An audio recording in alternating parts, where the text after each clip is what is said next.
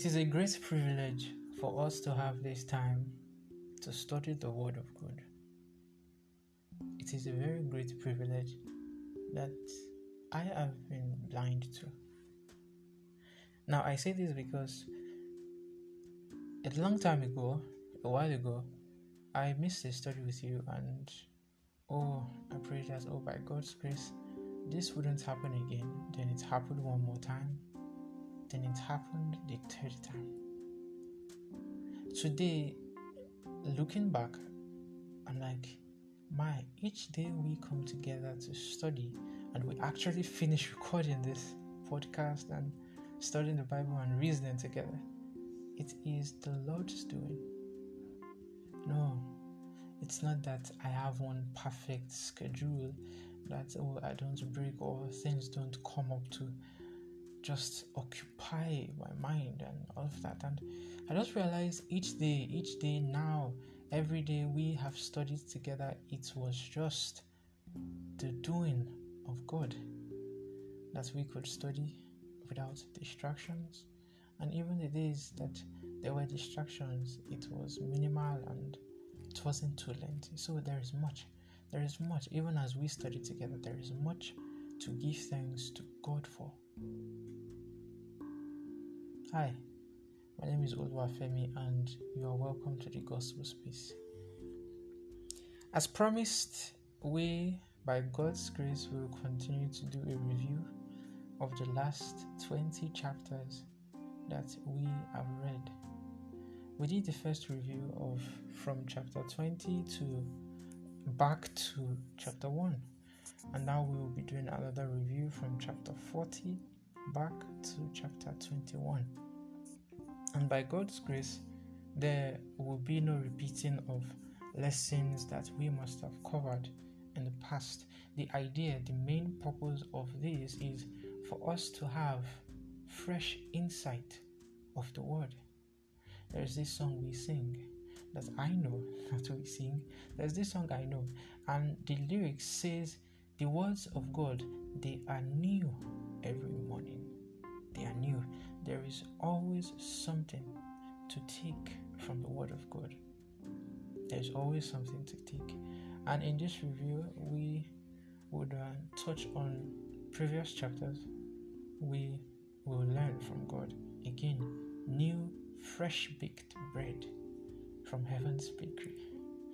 I like hearing that. Fresh baked bread from Heaven's Bakery. Food that will fill us up and that will not purge our stomach. And even if it does purge our stomach, I pray it will purge out all the dirty things that we have held on to. I pray it will purge us clean and we will have freshness, and new insight on how to walk with our God. Let us have a word of prayer as we begin this review. Our Father in heaven, thank you for the privilege to study. Thank you for always bringing us to thy feet to open your word and to seek thy knowledge, to seek understanding from your throne. We thank you for the Holy Spirit that you daily impart, that you daily send to come and teach us, to come and open our eyes to understanding, and to come and soften our heart to receive thy truth. We are very grateful. Pardon us of our sins. Pardon us of our ingratitude for these great things that you have been doing for us.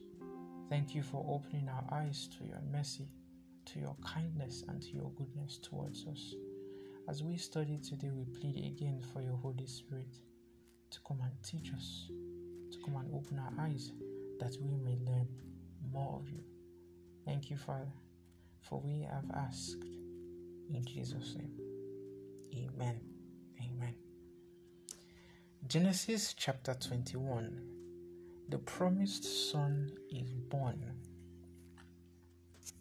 Now, since we aren't going to dwell too much and repeat or recap lessons we have learned before, except in cases that it is actually necessary that we actually recap on those lessons, we would just touch on every chapter to see exactly what is striking this time around that we are reading. Now, chapter 21, Genesis chapter 21, the new son is born. The promised son is born. The promised son, Isaac, is born. Now, what I would like us to take note of in chapter 21 is how God was very particular about him. For the sake of Abraham, because of the kind of relationship Abraham had with God, it extended the blessings to Ishmael. For Abraham's sake, God blessed Ishmael. And I noticed this thing of, oh, Agai, I'm going to hearken to your voice because of the son. God was now paying close attention to Agar, the mother of Ishmael, because of the promise he had declared to Abraham, his friend. That was very amazing to me. It was very amazing to me to study. Let's read some of these things. So she sat, this is Hagar. So she sat opposite him and lifted her voice and wept. Listen. And God heard the voice of the lad. Then the angel of God called to Hagar out of heaven and said to her, "What ails you, Hagar? Fear not, for God has heard the voice of the lad where he is. Arise, lift up the lad and hold him up with your hands, for I will make him a great nation." So there's sending Hagar and Ishmael away from the presence of Abraham, away from Sarah, his wife, and the newborn and the promised son. God did not leave Ishmael alone for the sake of Abraham. For the sake of Abraham, Ishmael was blessed. And why was that? Because when Sarah told Abraham, send these people away. Send them away. Oh, he was very reluctant. But God told him, hearken to the voice of thy wife. Send her away. And he did. And for that reason, he then promised Abraham that this son you are sending away today, I will bless him. And he, Ishmael, will be a great nation. We will see lessons like this as we go on. Lessons where people who find themselves in the midst of righteous men, righteous women of God, they just enjoy the merits of just being in close contact with them. Isn't that amazing? Shouldn't this message, shouldn't this reality of God's blessings and favor upon certain people because of some certain people, isn't it fascinating? Shouldn't it push me? Shouldn't it push you to be careful of the people we put ourselves around? Shouldn't this open our eyes that we may pick wisely persons as companion, persons as friends? It is a lesson. Now we go to chapter 22. Abraham's faith confirmed. Oh, this great test. This great test. We see here that there is nothing too precious for us to give to the Lord. Abraham was called to give his only begotten son. That's what the Bible calls him. He was called to give his only begotten, that son that he and his wife Sarah waited for over 50 years. He was called to give up that son as a sacrifice. Can you imagine how precious that son would have been in the eyes of Abraham? Most especially now that he had sent Ishmael away. Can you see how great a test this was? Now don't forget, Abraham at this point was well over 100 years old when he was put to this test. So it was not only as strong as he used to be physically, but I think emotionally now, it would be easy for any slight heartbreak or worry to send the man to his early grave. See, early, put it that way. Well, we send the man to his grave. But yet, Abraham was put through this test at this time of his life, at this delicate time of his life. There is no gift too precious to give to the Lord. No gift. And again, you see how Abraham has raised that standard. He was willing to give up the life of that promised son. What is my excuse? What is your excuse? God today is not even requiring us to give up the life of someone. He's only seeking it. He is only looking to us giving up sin. He is only looking, pleading, desiring that we detest and let go of sin. Sin that is of no good to us, sin that is of no benefit. But sadly, you are holding on to that thing, and we are seeing an example of a patriarch who was willing to give up his son in obedience. Is there anything too precious to give up for God? Is there anything too precious? Is there any habit you think, oh, I can't do this? Is there anything? Oh, no, I like fashion. I cannot give fashion up. I can't be looking like what are these terms they use for I can't be looking, or maybe people know they call me holy. Oh, like I need money. I need to look bling bling. Are those things too precious to give up for God is the question. Looking that a standard has been set by this patriarch Abraham, who was willing to give up his son. Now, another thing I noticed is the story of Abraham sacrificing Isaac is a prefigure of the Son of God.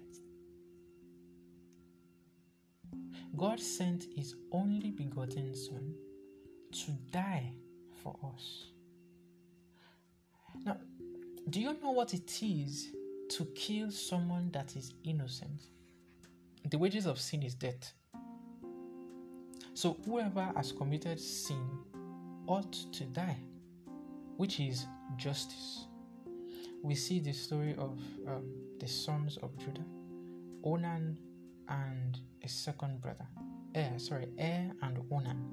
They died because they were wicked. Now that is justice. But when one who has not sinned now dies, then it's a problem. Remember in Sodom and Gomorrah, the angel came and said, the blood of the martyrs, the blood of men cry out unto me. The blood of the innocent ones. They were crying out for justice. Now, the Son of God, who is not guilty of any sin whatsoever, was sent to die for me, and he was sent to die for you. The story of Isaac, it is a prefigure of the story of Christ. Now we move to Genesis chapter 20. And we have there this death, the story of the death of Sarah, the mother of our nation. And yes, it is a great privilege to have the story of a burial ceremony chronicled in the book of pardon me, in the Bible. What a great privilege it is. We go to chapter 24, a bride for Isaac. Oh, yes, this is a beautiful story of which I believe by God's grace we dwelt much on it, and we were able to get lessons of how God is ever present to listen and attend to our prayers if they are according to his will. God told Abraham, don't get a wife, don't mix with the people of Canaan, go back home. Now on getting home, the servants and even Abraham before leaving prayed for God to guide him. And since that prayer was according to the will of God, we should highlight that the prayer was according to the will of God. The prayer they prayed was a prayer of which God had instructed him. God instructed Abraham, do not mix with the Canaanites. Now the prayer of Abraham and his servants was, okay, we're not mixing with the Canaanites, we are going to go back to Haran. Now help us to obey. And we see how quickly the Lord obeyed. Now that's another lesson. That is another lesson. Our prayers must be according to God's will. Now, if our prayers must be according to God's will, it would now mean that before we pray, we must know and understand the will of God, so that we will pray according to that will, and He, being a faithful Father, will respond swiftly, as He did to the servant of Abraham. Going to chapter 25, we see the story of Abraham and Keturah, the story of Abraham's death and his burial. We see the families of Ishmael and the families of Isaac. Now the families of Isaac, the two sons of Isaac. This is a very, very interesting story. It's a very interesting story. Now, what extra lessons can we get from the story of the two sons of Isaac? On the part of Esau, we saw how Esau made his choice. He showed his true estimate of that of the thing he actually valued. He showed us what he regarded as sacred, and what he regarded as, my utmost desire. Esau sold his birthright for a temporal desire. Now, will anyone tell me Esau did not understand the privileges of the firstborn? Would anyone tell me he didn't understand that, the firstborn is the one that gets possessions, is the one that gets the first blessings from the father? Are we going to say Esau didn't know that? He did, but he did not value it. He was very particular about now. Oh yeah, before me, let me enjoy now. That was what he wanted. That indulgence to meet his present desire. That was what he was after. That was the course of his life. The course this time is COURSE, not ICP. That was the course of his life. Now, Esau to us represents those who have sold heaven's glory for temporal earthly delights or gains. You see people who they want to make it so much, so bad, that they will go against everything that is called righteous, just for earthly gains. This morning I was thinking of, as I was it this morning or yesterday? Yesterday, as I was going through reviewing and putting things down in my notes for us to discuss today, I was thinking that man does so much to enjoy to the fullest on this earth. What is the age cap? After the flood, God gave man 120 years. Now, even today, that cap has dropped. It's not even up to 120 years.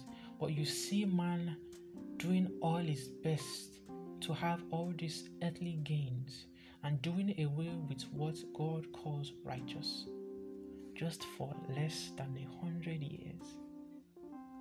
It was slapping as I thought of it. So with man has now forfeited eternity for 100 years.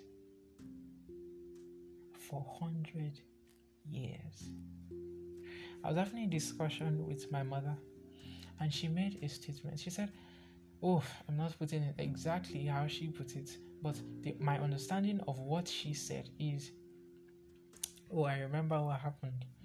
Our son celebrated his 40-something birthday. Her son is over 40. And she was like, can you imagine this life? She cannot believe she has a son that is over 40 years old. Now, the 40 years that son, that she has lived on this earth with that son, is like just yesterday. Like Omota Bilano is already 40 something. Do you understand? And thinking of that with this earthly gain, this desire for present pleasure, I'm like, oh yes, we enjoy it. And at the end, when someone is about to die, I was like, just yesterday, what did I do?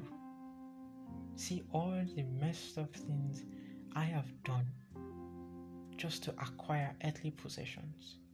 And today I'm on my sick bed and it's like it's nothing. I'm like, oh, God, help me to understand. Help me to teach people that there is nothing more important than eternity. Oh, it pays to be righteous. It pays to choose righteousness. For righteousness is life. It is life. Now we go to Genesis chapter 26. We have the story of Isaac and Abimelech. In Genesis chapter 26, what extra lesson is there for us to learn? Here we see the acts of disobedience exhibited in Esau, who brought much grief to his father and mother. It's very important that we note that what brought grief to their hearts was the act of disobedience. That was what brought grief to their hearts. Yes, I know you do know that from this story, but I'm calling this out to make these statements this time around. Now, their cause of grief was due to the act of disobedience of Esau.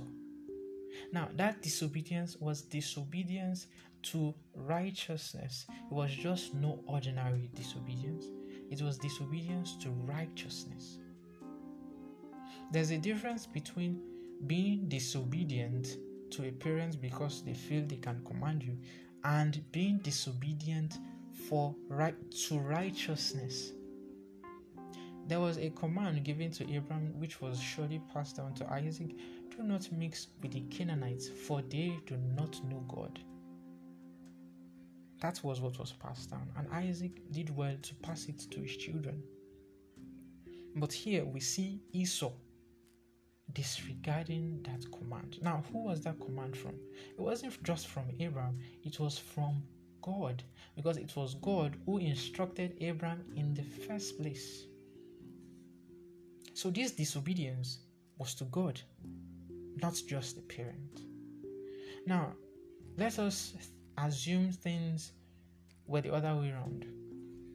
Assuming the parents were pushing or were giving instructions to the children, that is Esau and Jacob, to disobey God, and they disobeyed their parents, then that would be just. Because the disobedience to their parents now, it would be obedience to God. But no, reverse was the case in the sake of Esau.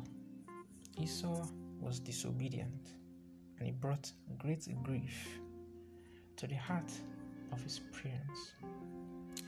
Now, we are going to chapter 37. We are going to chapter 27. Jacob, Isaac, please follow me. Isaac blesses Jacob. Now, as I read through the passage again, then something hits me and I feel like I should say something about it. In the blessings pronounced upon Esau. Now, in the blessings, Isaac said he will serve his younger brother. That's in verse 40 of chapter 27. He said Esau will serve his younger brother. Now, we've read down to verse 40, and we didn't read anywhere that Esau was bowing down to Jacob and all that. So it's now clicked in my mind that okay, what does it mean that Esau will serve Jacob, the younger brother? Now my mind first went to the conception of the twin. There was a struggle in the belly of Rebekah, and the Lord told her, you have two nations within you. You have two nations within you, and the younger will rule over the older. Right? That was the text that came to mind. And it now started to make sense that, when God said the younger will rule over the older, it's not necessary that it was at this current point in their life. In fact, it's not even necessary that it's in their own generation, that is the generation of Jacob and Esau, that Jacob will rule over Esau. And in some chapter, we kept reading over and over and over again that Esau is Edom. So the interpretation of that statement God gave, or that prophecy God gave to Rebekah, was just simply that the nation of Israel will rule over the nation of Edom. Don't forget, Israel is Jacob and Edom is Esau. I'm like, now this makes sense. Not like it didn't make any sense before, but now I'm getting to understand the picture. So now I'm no longer looking for a chapter where I will see, Esau will come and bow down to Jacob and say, Kabiesi, Oba me, and all of that. No, none of that. We go down to verse chapter 28. Chapter 28 is a continuation of chapter 27. And what can we learn from chapter 28? What extra gem do we have to learn from chapter 28? Now, there was something special about Jacob's vow. After having that vision of angels ascending and descending upon a ladder. Let's take a note of this vow. Then Jacob vowed, saying, if God will be with me and keep me in the way that I am going, and give me bread to eat, 1, and clothing to put on, so that I come back to my father's house in peace, then the Lord shall be my God. This is Genesis chapter 28 from verse 20 to 21. Now, this vow is very interesting. Now, we must note how Jacob left his father's house.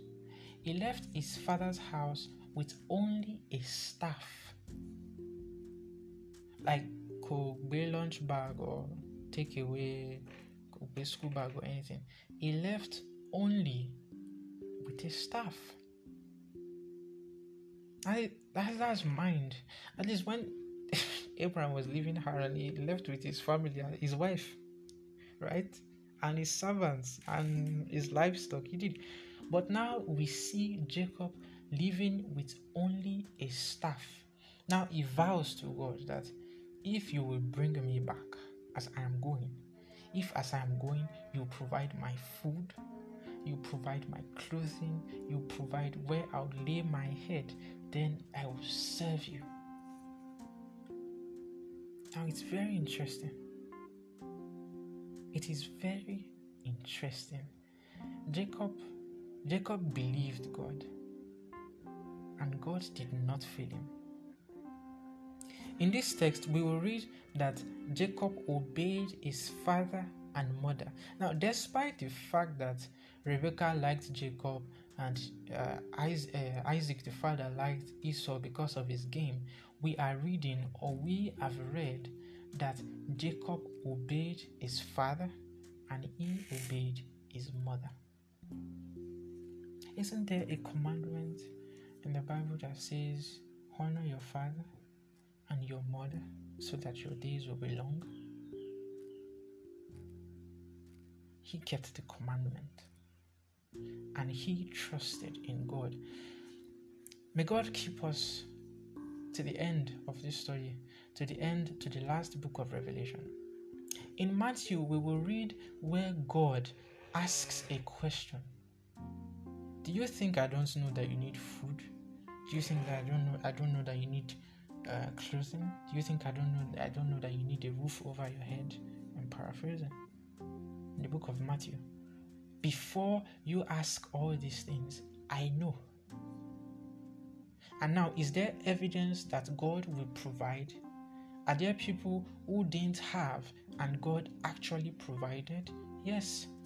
Yes, we are studying the life of Jacob, who is an example, who is a witness, who is a testimony that God will actually do that which he has promised.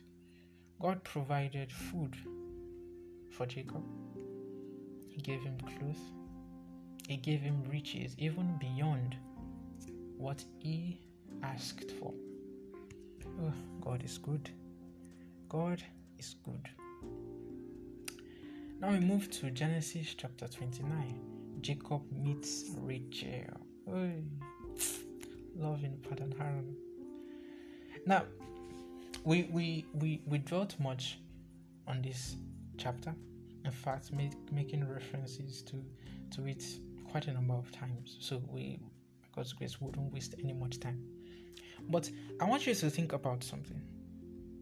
Do you think the record of the conversation Jacob had with those shepherds was just put in the Bible? Let's just add the story because we want to tell story. Do you think that was the reason?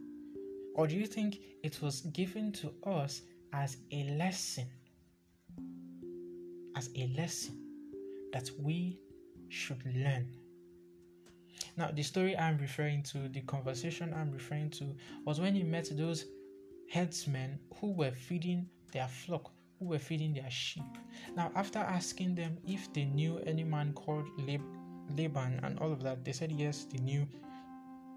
And they gave him all the information he needed. He then started to advise that, the sun is out, you shouldn't. It's about time for you to give this flock some water. Now, that showed diligence.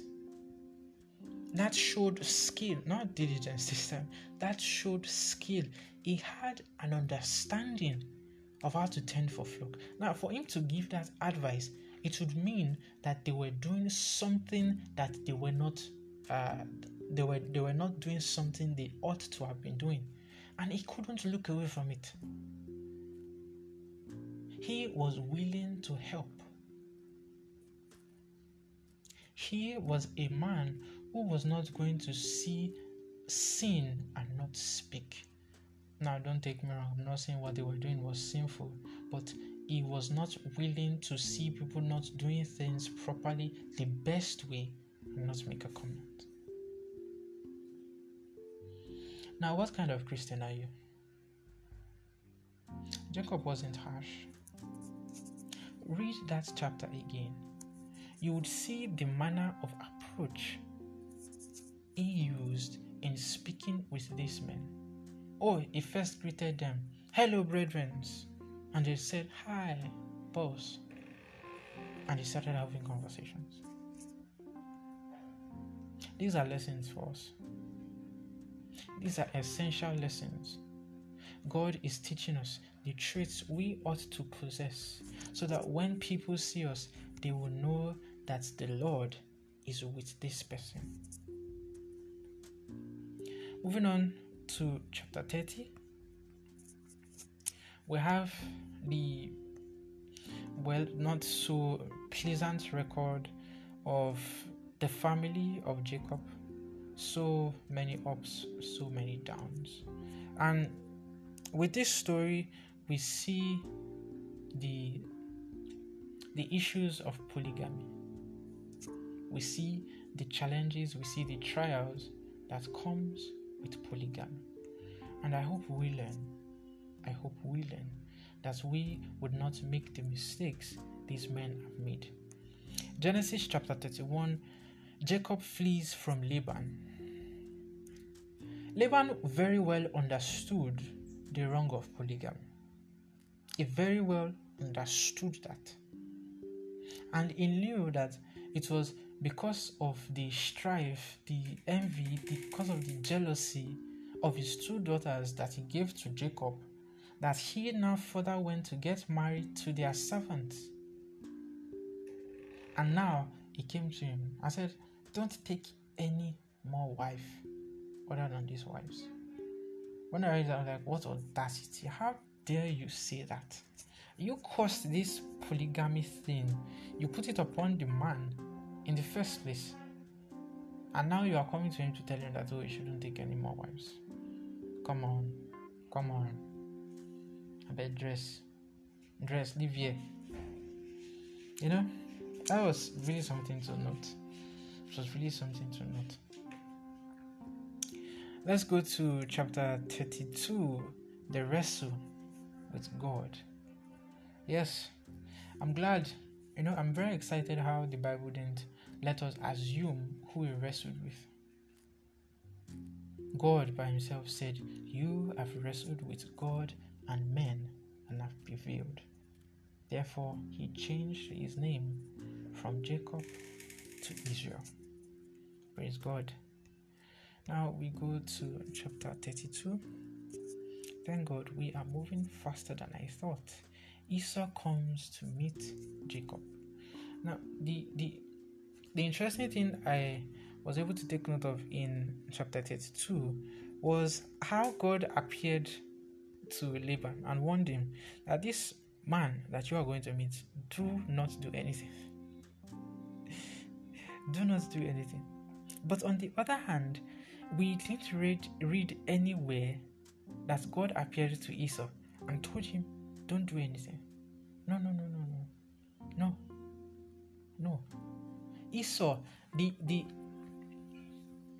prophecy has been fulfilled. The prophecy the father declared to the son Esau was already fulfilled. It was already fulfilled. That prophecy of, by the time how did Isaac pronounce that promise? That prophecy, was it pronounced? Yes, I'll get back to that. But it's very interesting to note that the Lord did not appear to him to warn him that, oh, don't touch this man, do not harm my son, and all of that. It's very interesting. Now we go to chapter 33. Chapter 33 is where Jacob and Esau met. Now we go to chapter 34, the dinner incident. Oh, we must be careful of the people we choose to keep company with.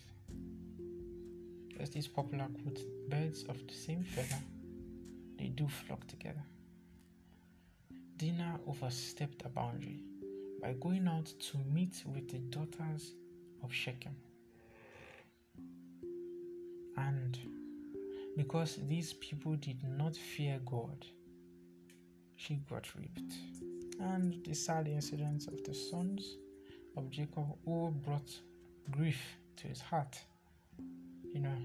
It just happened, and mercy.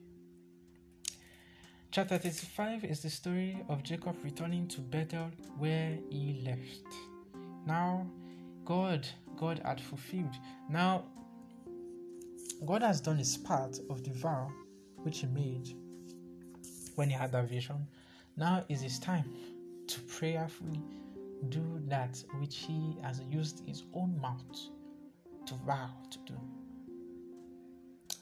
When he was at Bethel, when he had that vision, he said, God, if you take me out, you give me food, you give me clothes, and you bring me back here in peace, then I will serve you. And yes, here we are in Genesis chapter 35. We see the return of Jacob to the land of Bethel, where he made that vow. In this chapter, it also records the death of Rachel and the death of the nurse, Deborah. Faithful Deborah. It's interesting that just from nowhere, we are hearing of Deborah. She must have been a good man for God not to overlook her name in the Bible. Chapter 36, the family of Esau. This is where God told us time and time again that Esau is Edom. Esau is Edom. Genesis chapter 37, we have Joseph the dreamer. Joseph that dreams of greatness. On the side, this is me talking. I'm like, after noticing that your brothers don't really like you, I would say they don't really like you. They don't like you. Like it's just life. People don't like righteousness. Wherever there is a righteous person, strife would always come, hatred would always come, right? And he saw that they don't really like you, but he kept going back to them to tell them his dreams over and over and over again. I'm like, my. Chapter 6 records the story of Judah and Tamar. This is where we learned the lesson of dress. Now, the benefits of dress goes beyond who you identify yourself with, the righteous or the unrighteous, who you portray to be in the eye of the public, a decent person or a harlot, as this case was. It now has its own health benefit. Proper dressing. I've come to learn that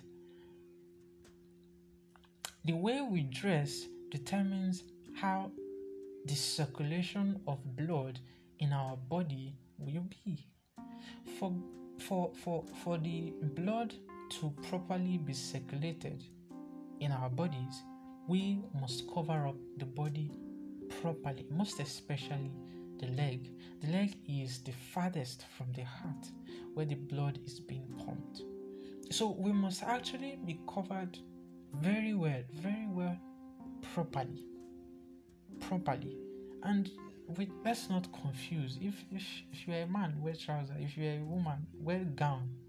Come on, I'm not in this space of gender fluidity. I'm not doing that. Let the guys wear their trousers and let the women wear their gown.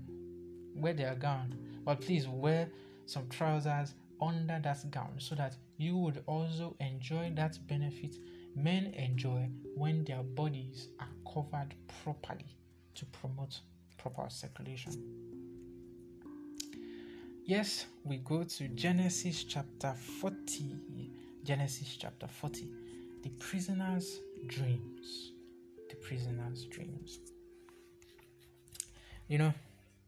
There is one lesson that is very special about the story of Jacob, the story of Abraham, and the story of Joseph, even the story of Isaac. We see that for the sake of these men, others enjoyed blessings from God. For the sake of Joseph, the household of Potiphar was blessed. For Joseph's sake, he enjoyed that blessing. Now, we have been learning this lesson over and over and over and over again. God has given us everything we need to know. And now, we are now reading that we are not only expected to be obedient to God, but we should pick persons who are desirous to do the will of God, so that we would actually enjoy the merits of these blessings. Because these were righteous people in the midst of unrighteous people, it's not a go ahead to go and have unrighteous people so that they will be blessed. No. That is not what these blessings are teaching us. And the Bible has clearly showed us in the story of Dinah, who was a righteous person going to mix with the unrighteous person, and the devil used a man called Shechem to defile her. So obviously not. This is not a go ahead to think you are a savior or a redeemer to the unrighteous. No. But this is a lesson to mix with righteous people. Birds of the same feathers. How did they put that thing again? Birds of the same feathers, they flock together. If you are righteous, then you seek righteous company. Seek righteous company, for they matter. They actually and they matter a lot. Today we will be ending today's podcast with a poem from a beloved brother. His name is Oluwatobi Fawemi, and the title of this poem is 4 Books for Living. Since our poem ends with the story of a son who had proper training from his father, then this poem is the right poem for us to listen to. Enjoy.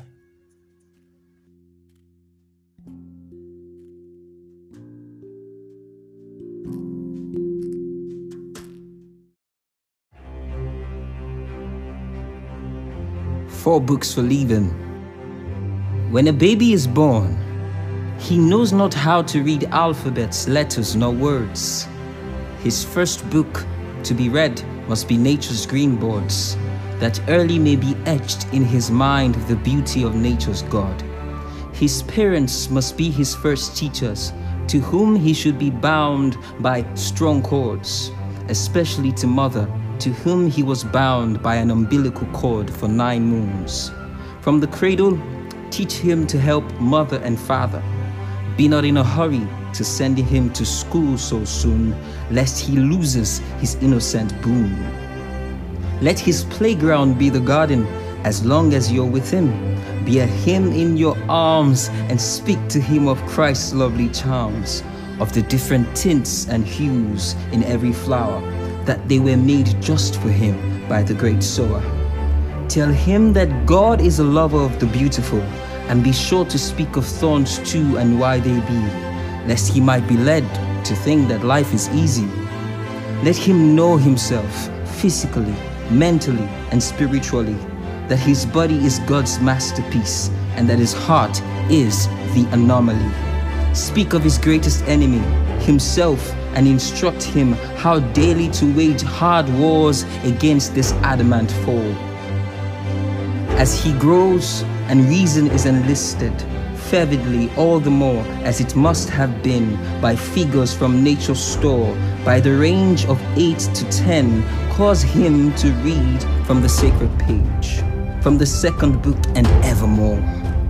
Trace as a puzzle the greatest story ever told, of the one who gave his life for his dying soul.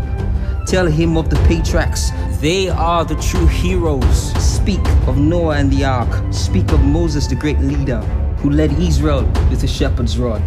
Lose not the charm of the heavenly word, and speak with enthusiasm. Speak not of characters of marble, except to condemn, for they be only fiction and Gnostic distortions. Otherwise, his life would be untrue. Teach him to love books only in proportion as he earnestly seeks to practice the true and noble, that all volumes must be subject to the Bible. Teach him to use his hands, for every man is useless who knows not how, that no man ever died from temperate manual labor. Tell him his Lord was a carpenter, and that he could be his apprentice. He must shun idleness as a disease, and must never be at ease, but strive. Emphasize the need for application, and by leading his mind, instill in him the love for work.